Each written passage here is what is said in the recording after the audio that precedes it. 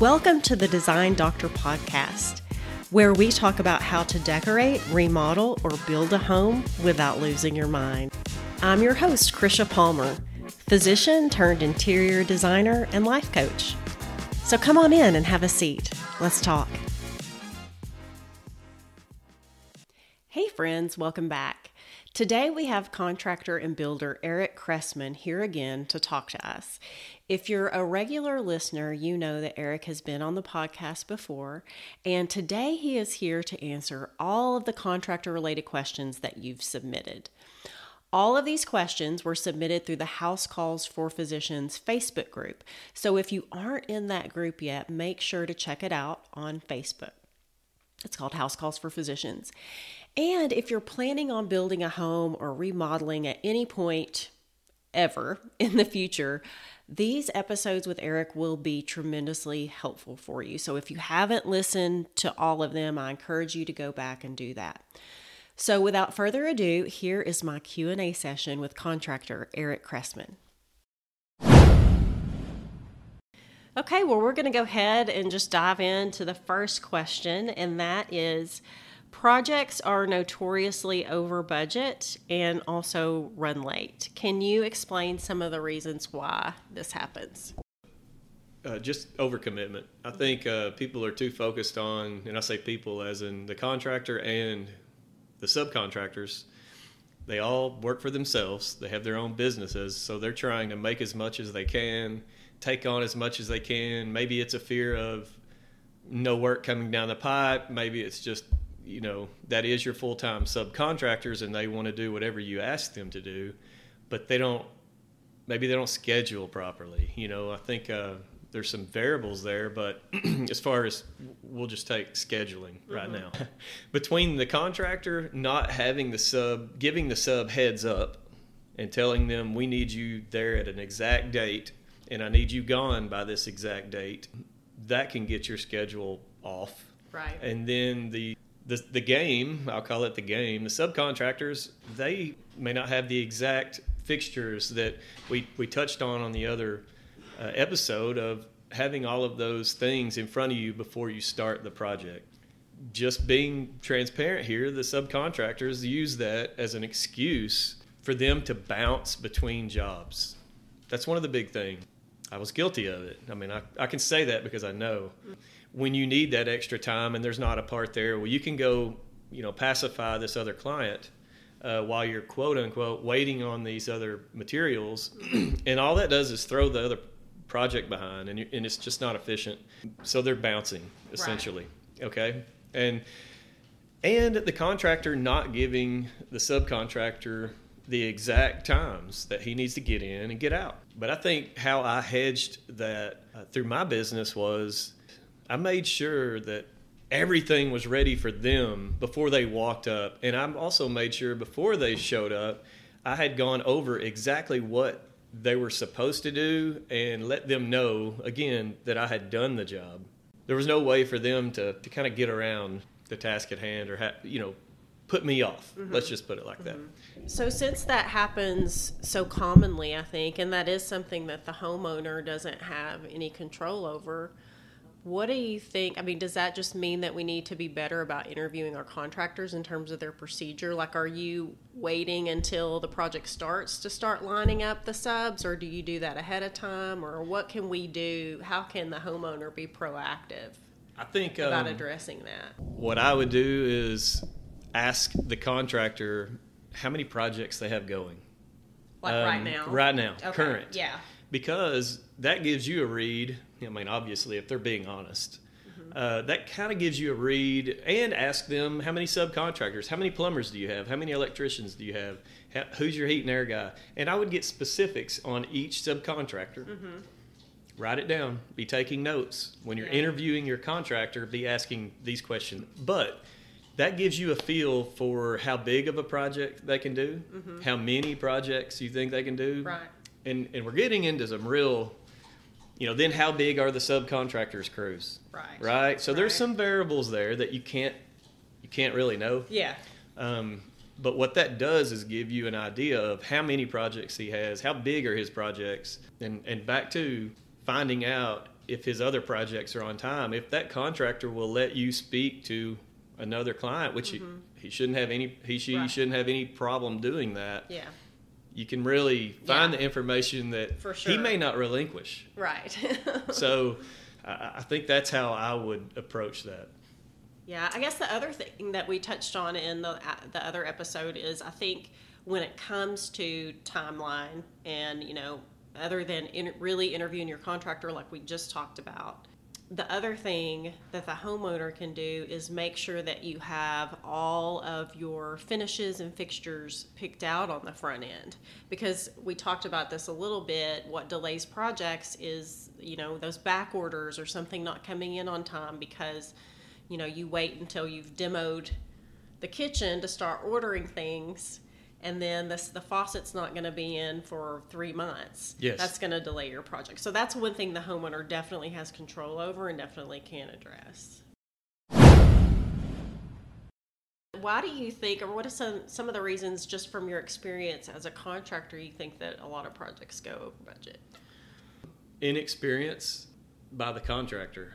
If they step into a $1 million house and they've only been working in a $200,000 homes, they're not aware of the cost differences. So I think you kind of have to feel them out. Yeah, what kind of homes have you worked on before, and are they comparable to yours? Yes. So, but as far as like over budget is so inexperience. So essentially, when I go look at a job, someone wants to remodel their kitchen. I'm building that job in my head, and when you're going to quote that job, you have to have had the experience of building that entire job in your head so you can estimate it accurately. Every process, from the demo in the booth, the air filtration, all of those things are added costs. And let's say you guys sign the contract, he shows up to start, and after the demo, he's already upside down because he didn't figure the air filtration, and he didn't figure the dumpster. And so I think that's where having multiple meetings, and I'm not putting the responsibility on the homeowner because that's not their job. Yeah. So, but at the end of the day, there's going to be a battle between the homeowner and the contractor, unless the contractor is, I'm going to say it like me, I would eat the cost because I'm realistic and I knew that I didn't price that in there. That's my loss. Right. That's my fault. Right? So that contractor, and you can't know that. You can't know that contractor is going to eat the cost, and you can just assume that they're not. Yeah. Right? They're going to try to pass that on or however. But being over budget at the end. Yeah. Unforeseens, something that the contractor legitimately did not know. No one could predict. I mean, that's always going to make you go over budget. Yes. But that's where envisioning the entire job, being that they've done it, should curb most of those. But as far as budget, the contractor not getting the subs to give an accurate estimate on the very front end, because, and let's just circle back to the design. If you don't know exactly where you're going, what you're going to have done, there's no way to be able to accurately estimate materials or labor. Yes. So that's one thing the homeowner, I'll just interject here, that's one thing the homeowner, once again, if you know what you want, if you have the design, whether you designed it or an interior designer designed it with all the finishes, then that contractor is going to be able to give you accurate numbers. And so that just decreases the chance that you're going to go over budget. Yes, and I mean, it streamlines the schedule, it streamlines the budget, and we've done that episode. So, but real legitimate reasons, maybe you changed finishes. So maybe the budget, back to this question of how do you pick out allowances for all the finishes? Yeah, let's talk about that. For the most part, people don't ever have everything picked out when they start a project, because that's kind of the way it's usually done. So what the contractor has to base their estimate on is what's called an allowance, which is just an estimate of how much, let's just say, all your faucets will cost and how much they allow you for, all of your hardware and all of your lighting. And so the big question is, and this is what we're going to talk about, is how do contractors come up with those allowances? Because what I see often, and this was my experience back when my husband and I did a primary bath remodel back when I was still practicing medicine. We signed a contract with a contractor, and then I looked through the details, and it listed the allowance for like all the plumbing fixtures, all the faucets, everything. And I looked at it, and I also compared it to the fixtures I had been shopping for, and I quickly realized this is nowhere near enough money. What I want is going to be a much more expensive. So I think, and at that point you have to choose. Yep.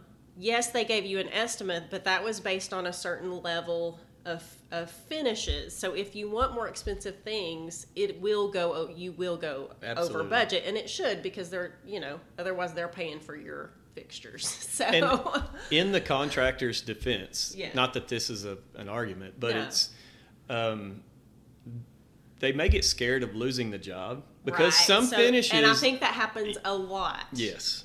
So they're conservative. They're very conservative on those, yes. and it makes their bottom line look better. Mm-hmm. And then when you get in there, you're like, well, I want this and this and this. I want this. I want Taj Mahal granite. Well, listen, I budgeted builder grade, blah, blah, blah, or whatever they like, right? Right. So instantly you're over budget. Right. Because your mind was set on that bottom line that you saw on the contract. Right. And now you're like, whoa. Yeah, so, and that's a good reason. So automatically off the bat, you're over budget. And I think a lot of people aren't even aware of what that allowance is. Right. At all. So Right. they're surprised by it.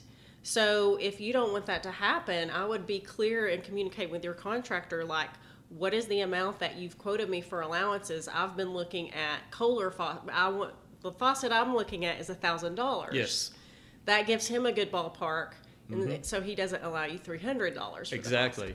And ask for that before you hire him. Yes. So when they're giving you, when the contractor is going to submit the estimate to you, you specifically request a general allowance for the finishes and granite, or whatever, quartzite, whatever you're using for your solid surface, your countertops. But you need to know those details, because those primarily are probably one of the biggest ways to go over budget. Again, he's going to be conservative because he wants his bottom line to be low, but in reality, you don't like what you can buy for the allowances he's giving. Yes, and that happens so often. Majority, I would say majority. And people get frustrated because of it. Yes. But if you can have that conversation on the front end, at least the numbers are going to be higher, but going in, it's going to be more expensive. Well, kind of what I would do is on the first meeting is, get an overview of what they're wanting done.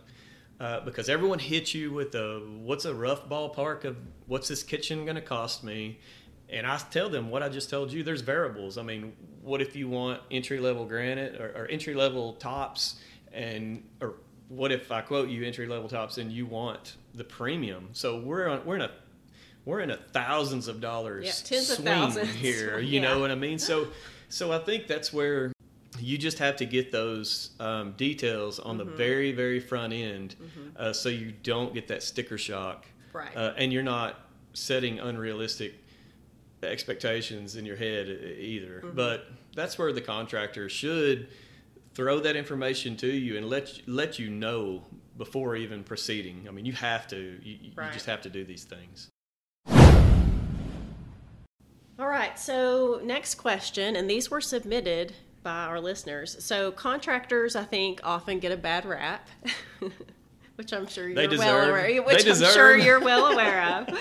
So not all when of them. we think, no, they're just like in any other profession, there are great contractors and not great contractors. But the stereotypical contractor doesn't return calls, isn't very communicative or responsive.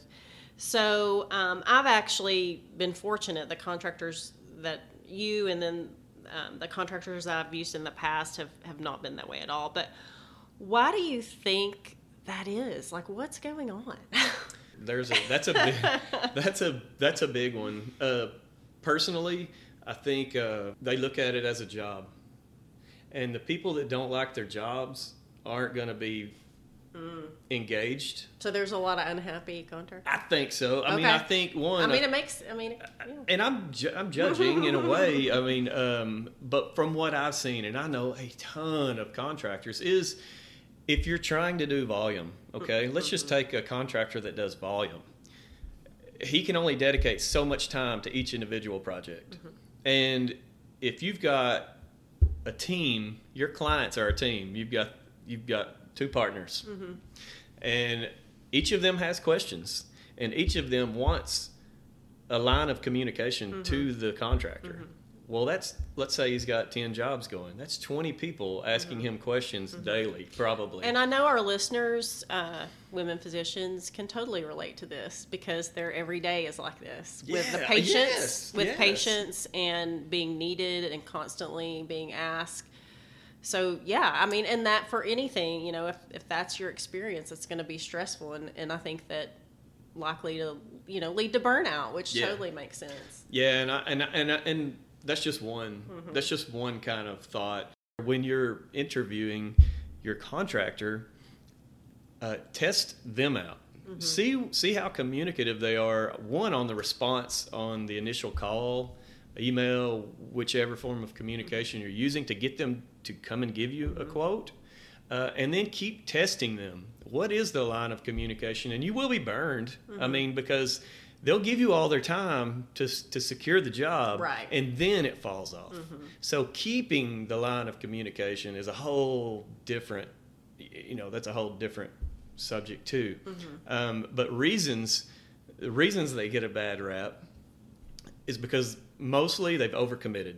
They're trying to do a bunch of different projects, and maybe they didn't have that experience to balance multiple projects at once. Maybe they don't have the amount of subcontractors, the quality of subcontractors, and all of that is a reflection of the contractor. Yeah. So if they don't know how to schedule, their jobs are getting behind. If they didn't give an accurate estimate on the very front end, they're over budget, like we were just talking about with those 2 points. And then there comes that point to where expectations and what was written in the contract, if it's not happening along the way, the job goes south, and then it's like you can't get out of that hole. Right. So you want to look for someone not only with the knowledge of construction and how it works, but you want to look for someone who has strong executive order skills. They are organized, they're punctual, they can, make a schedule and follow a schedule. And it's really hard to evaluate those things unless you do talk to their previous clients. Because there's no way you can really tell. You can't know. And that's where, when we spoke last time about the importance of starting 5 months early, right, you get 5 months to read that contractor. You get 5 months to let them read you too, and go, there's no way I can get away with anything at this job. Right, yeah. And that's what you want. So just kind of moving on to the next question, what do you think the best way is to find a contractor in your area? Because I get questions from a lot of people, maybe they've just moved or maybe they haven't done a remodel before, and they're like, how do I even start? Where do I find a contractor? What are just some general kind of rules of thumb or tips that would be helpful? I think if it was me, I would call an architect or I would call a designer. I agree. They typically have a team, or they have one built, or they know, like, hey, I've seen these guys do the projects that I've drawn and I've designed, so I can vouch for what I've seen, right? Or somewhat, but at least you get a number. That's a starting point, right? You can also go to, like, your local lumber stores, not like your big box stores. So not like Home Depot and Lowe's. I wouldn't. No, I wouldn't no. I Don't go to those. They're not going to. They have no clue. They have no clue. But your local lumber yard were the framers.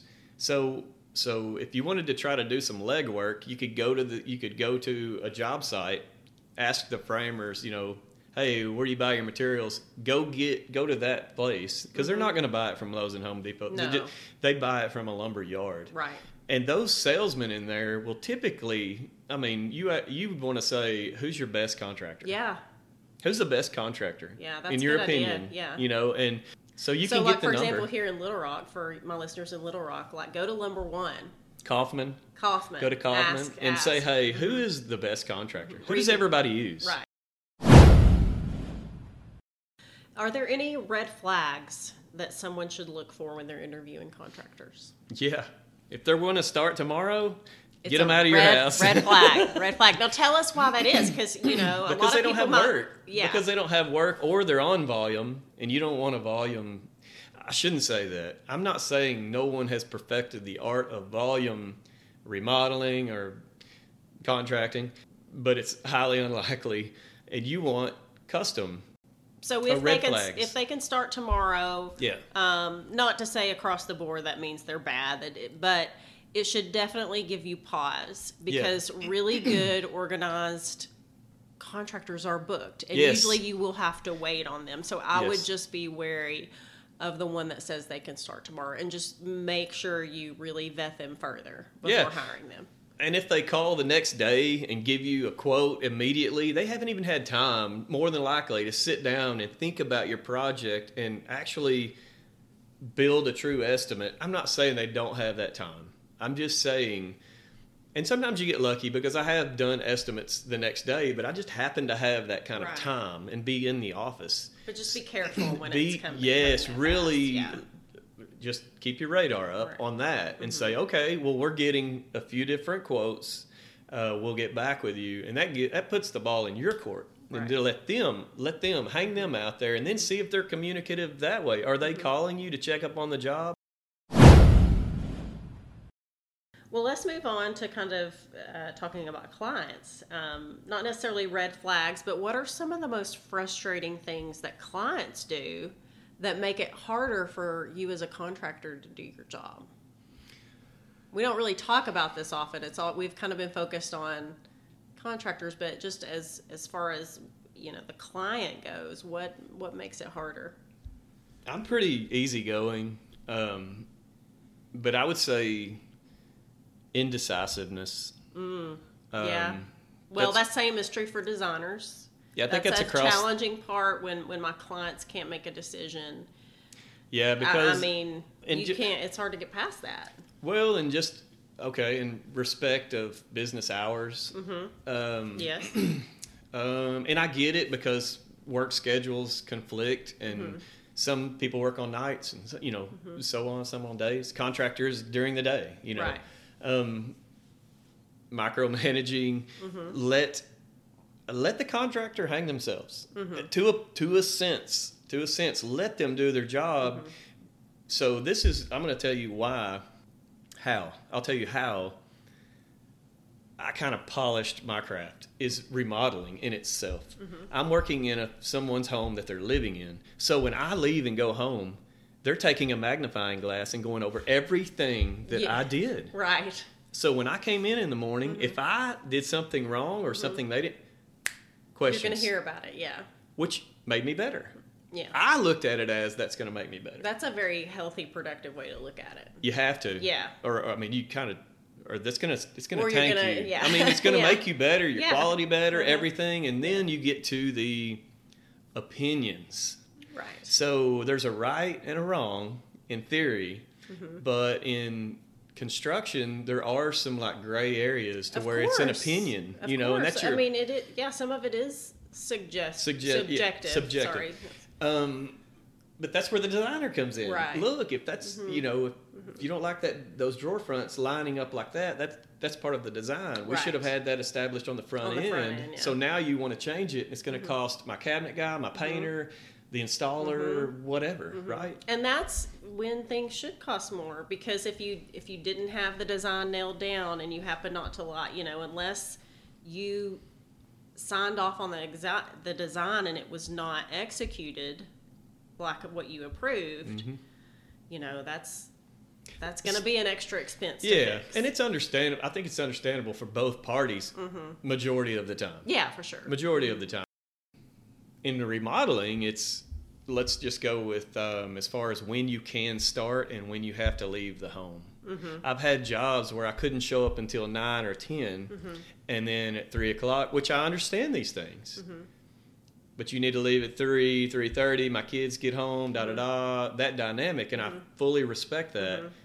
but instead you're getting 5 to 6 hours of work time. Right. So the job's going to take longer. It's going to, and that's one thing to be really aware of that I think, with our remodel, my husband's an ER doc, so he works nights. So when we've done our remodels, he has 2 weeks out of the month where he's on nights all the time, and basically they can't come.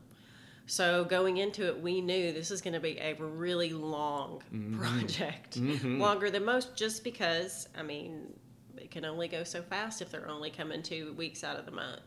Yeah, that's a great point. And that's a good point. If you only want people in your home certain times of the day, you're going to have to be willing. That whole project is going to take longer. Yeah. So yeah.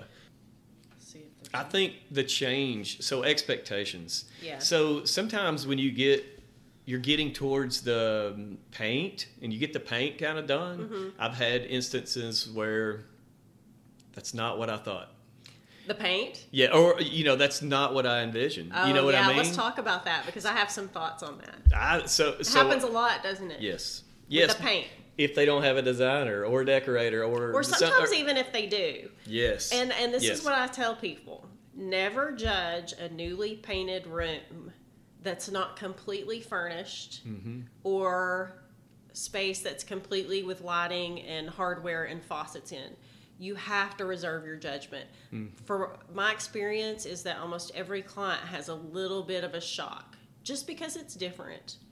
They're not used to it. Yeah. And like I said, when you get all the furnishings in a space, it's going to look completely different when you have all the light fixtures and hardware installed. So I would just say be patient. Yeah. Wait. Yeah. Let the job be completed before you start making big changes like to paint color, because usually that's a great point. Yes, it happens all the time. My client, it never fails. They're like, "Oh my gosh, wow! Like this is so different." And I'm like, "Just wait." And then we get everything in the room, and they're like, "Oh my gosh, it looks amazing!" Yeah. The more time you spend with that contractor before you hire him, the better off. Right. I would leave it at that. Right. Dedicate the time to the planning and the interviews. Yes. Design, planning, interviews. And the rest will be so much easier. Yep. Right. And maybe even fun. Yes.